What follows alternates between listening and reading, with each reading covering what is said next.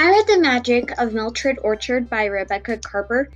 The summary of The Magic of Mildred Orchard, it's a really good book. It shows how strong people can be in hard times and how one small tree can change someone's life.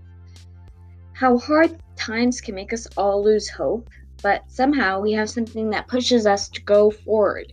Like with Isabel, the main character. It's Junie, her little sister, that can push her to continue to look after the only tree that's blooming in Mildred Orchard. The theme of the book, and this is my opinion, of what I think the theme is anything is possible, even magic.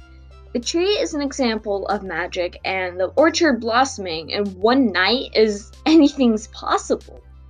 The main problem was that Junie, Isabel's little sister, who I had mentioned earlier, was sick because of a kidney tumor, and Isabel's parents were having problems with paying the bills for the house and the hospital bills. Compare and contrast.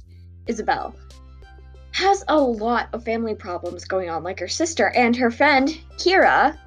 Her dad goes back on a promise that he made several times. The same, what they both have in common is they both have family problems, but in completely different ways. Stereotyping. When I had first read about Kira, I thought how upbeat she was. Everything must be fine with her family, but I was wrong. Her parents are divorced. Her dad goes back on a promise to call her several times.